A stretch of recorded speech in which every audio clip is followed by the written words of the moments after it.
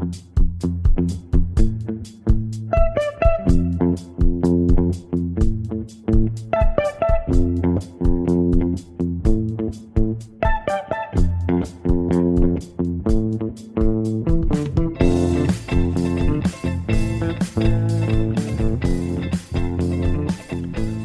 to The Gradebook, a Tampa Bay Times podcast on Florida education issues. I'm reporter Jeff Solochek, and I'm recording on October 19th. This week, our focus is on the lawsuit that was filed against House Bill 7069, that very huge omnibus bill from the spring 2017 legislative session that did a variety of things, including forcing school districts to share their tax revenue with charter schools, and creating a new set of charter schools that are separate and distinct from their local school districts.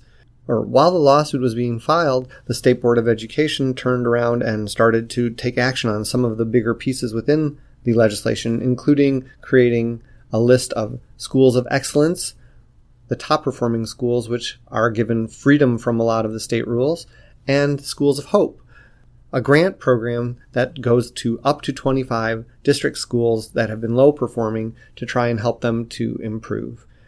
To talk about all of these issues, we have today Palm Beach County School Superintendent Robert Avosa, whose district has both sued the legislature over the bill and requested and received money through the grant proposal. So Dr. Avosa, thank you for taking the time to talk with me today. It's my pleasure. Looking forward to chatting. I want to focus on two things that you've been very involved with. One is the lawsuit on House Bill 7069, and the other is the related Schools of Hope application that was approved by the State Board this week. I want to start off with the lawsuit, though, because I want to know why your school district decided to get involved with this rather than what some other districts did, which was to just watch. Well, first of all, we really believe in local control.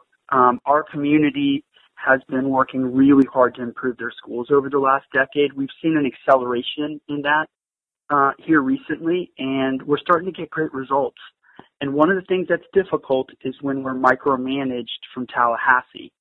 And that's become a growing concern, not just here in Florida, but across the country. Having worked in Georgia and North Carolina, you see the stories. And the real issue for us is to be able to be nimble. If folks want us to be competitive, then they need to give us the same kind of flexibility and autonomy that the charter schools enjoy. And so, quite frankly, when, local dollars that are collected are forced to be shared, particularly after, we just went through a 10-year capital program. We just passed a half-cent sales tax. We've got all of our work out ahead of us, and then now we're looking at losing $250 million over that 10-year period. It's troublesome.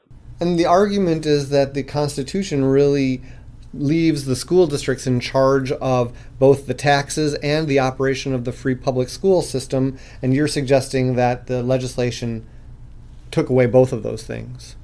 That's exactly right. We believe it's a constitutional issue. Timing was of the essence for us. The first payments are to go out in February. We notified each one of our charters and told them, do not anticipate going to a bank and borrowing money or getting a bond showing that you're getting that money, because we're in litigation. You must, if you go out and get a loan, you must say that we're in litigation. And that's one of the reasons why we went out on our own quickly. The team that was assimilating across the state, I think there were 10 or 12 or 13 people, different districts that wanted to work together on that. But they weren't ready to lodge the suit, and we had to. So we had to do it on our own. Do you think that there will be an opportunity or a chance that you'll join with the other suit that's out there? Yes, so we only are focused on one element of HB 7069, not the whole thing. And I think we'll talk about that in a moment, because the other element of HB 7069 are schools of hope. So we're only focused on one thing, which is being forced to share capital dollars with charter schools, which, by the way, can open up right next to a school that we already have, and we don't need that school there. And then the other piece is that these dollars eventually wind up going to private charter management operating companies that own the buildings, and our public does not approve of that at all. That's a whole other argument that goes crazy around. I know I've seen a lot of schools, charter schools, that have that problem. I don't even want to go there with you. But what about the 7069 other aspects? Because I know there were things that people liked about it, and one of them did what you suggested. It was create some flexibility for the high performing schools, that schools of excellence piece that I know that they just approved at the state board as well. Are you fighting against that as well, or does that come under the whole umbrella of this bill is unconstitutional? We have decided to focus on one area, which is the area we talked about with sharing of dollars for buildings. There are pieces of HB 7069 that, give us flexibility. There are pieces that people like. Lots of parents like the recess piece. I think Alberto Carvalho, though, said it best when he said, if an ounce of honey with a gallon of vinegar. And that's a hard pill to swallow for local school systems that are trying to, work within our budgets and try to get great results for kids. Now, some of the lawmakers noted that your district and some of the others that are suing over this bill then turned around and asked for money through the Schools of Hope piece of the legislation. Do you see any disconnect between those two things, that you're asking for money on one hand while you're also, fighting against the proposal on the other? I think, I don't know if I have the number right, but there's like 200 elements of this bill, something like that. And we're just arguing on one, which is the forced distribution of these dollars. There are lots of good things in there. We believe that if they want competition they'll have. Palm Beach County has done a great job. We have 0 traditional F schools. All 3 of the schools that we brought forward to compete in Schools of Hope were accepted, and we got the largest share of money in the entire state. We've got a track record of turning low-performing schools around. We're down to a handful of D schools, and for a district with nearly 200,000 students, 65% of them on free and reduced lunch, majority minority, we're proud of that. So we've got a good turnaround strategy. We're going to continue to fight and compete.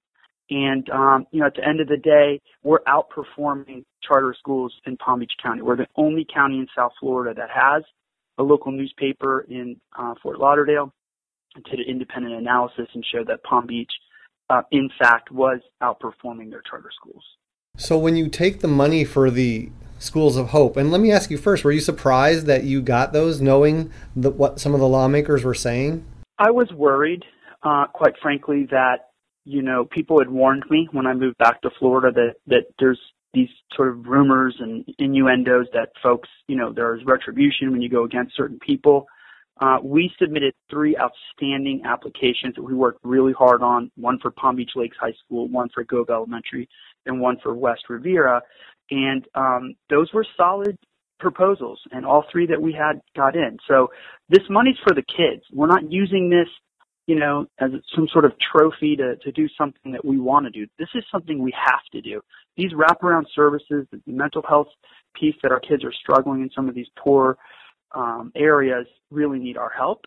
So I'm not going to let the kids, not participate in something just because of one element that we're upset about. We're going to fight for it, and we did, and we're going to spend those dollars wisely and improve the outcomes for those children. So now that you're getting the money, what exactly are you doing with it? Because I know the commissioner said, everybody who didn't get one of these grants, look at the ones that won, because those are the excellent ones. Right. Well, we've got 3 applications that are out there. They're public. You can take a look at them. At the high level, though, like at Palm Beach Lakes High School, we know that a traditional 180-day calendar, 6-7 period day is not enough for kids who are coming to school 3-4 years behind. So we are extending opportunities for kids to learn. We're going to be opening the schools on weekends. We've got all kinds of wraparound services, mental health counselors, social workers. These are the kind of things that used to be provided by other entities that are now in Florida privatized, and some of the kids fall through the cracks. So this is going to give us an opportunity to support them. We're going to be hiring extra teachers to reduce class size at the high school. We've got a plan in place that really doubles down on the number of what we call in-school tutors. That's worked really well for us. We've piloted at a couple of schools that had great response last year, where we hire young men and women who are going to college, and they work for us 3-4 hours a day, tutoring in school, pulling small groups of kids and helping them, and that's really working well. Are those kinds of things sustainable over time? I don't know how long this grant really lasts. These are questions that we grapple with as administrators. We hope, though, that if we show sustainability, then the state and others will look at these models and say, hey, this is the kind of thing we ought to be doing for schools that are at risk. And, maybe we can get appropriations related to that. But we want to be part of the solution. If there's things here that we're working on that work, we want to share them across the state. And, I got to give the state credit. They have given us more flexibility. This past year, we asked for a waiver on a math program we started that's a personalized learning called AMP, which is Accelerated Math Program, and we got phenomenal results. And we'll be presenting those results across the state for other districts to learn from. Are there any things that you're asking the legislature to do this year in order to tie into some of these issues that you have and some of the things that you want to see be continued? Well, earlier you asked me a question about the schools of excellence, and we're just really sorting through what that means for our local principals. We're going to be pulling them in and going through what kinds of things they might want to work on and to waive, because basically they're saying that the schools of excellence will have an opportunity to think outside the box. I refer to a strategy that I like that as earned autonomy, which means, you're in the top 20%, you're an A-rated school, you've earned the ability to have more autonomy. This is not something new for me. My last school district in Georgia, I ran the entire district in that model, which allowed local schools and parents to really think differently about the how, but we controlled the what. So the standards, the curriculum, the resources were given to the schools, and they decided how they wanted to organize them. I think we're going to see more and more of that, and that ownership will help teachers and principals own their work. I remember visiting Palm Beach several years ago when they were deemed a charter school district and given some flexibilities that other districts didn't have. It sounds like maybe we're headed back towards that model. Yeah, and I don't think we really knew what to do with that years ago. I think it was about maybe 10 years ago, but I'm not sure. I refer to that. There's some writing out there called Cages of Our Own Design, which means when you grow up in a bureaucracy and you believe there are all these policies and systems in place to stop you from being innovative, you actually start acting that way. And what we need to do is think completely differently and not worry about that and just let people think big and then determine whether or not there's actually things we need to waive. So that's really what we're going through now. We've got a couple of schools that are in the Poppy pilot. I don't know if you've heard about that. Is that the principal autonomy? That's exactly right. So we do have 3 schools involved in that. We're working with the University of Virginia, UVA, and we've got 3 that are in the pilot and 3 we've added ourselves that are going to benefit from, pushing this idea of autonomy and thinking differently about how to use time, people, and money. Well, I really appreciate you talking with me about this. This is super fascinating, and I could probably talk with you for an hour, but I try to keep these podcasts to about 15 minutes. So I'm gonna say thank you and look forward to talking with you again about some of these ideas as you move forward with them.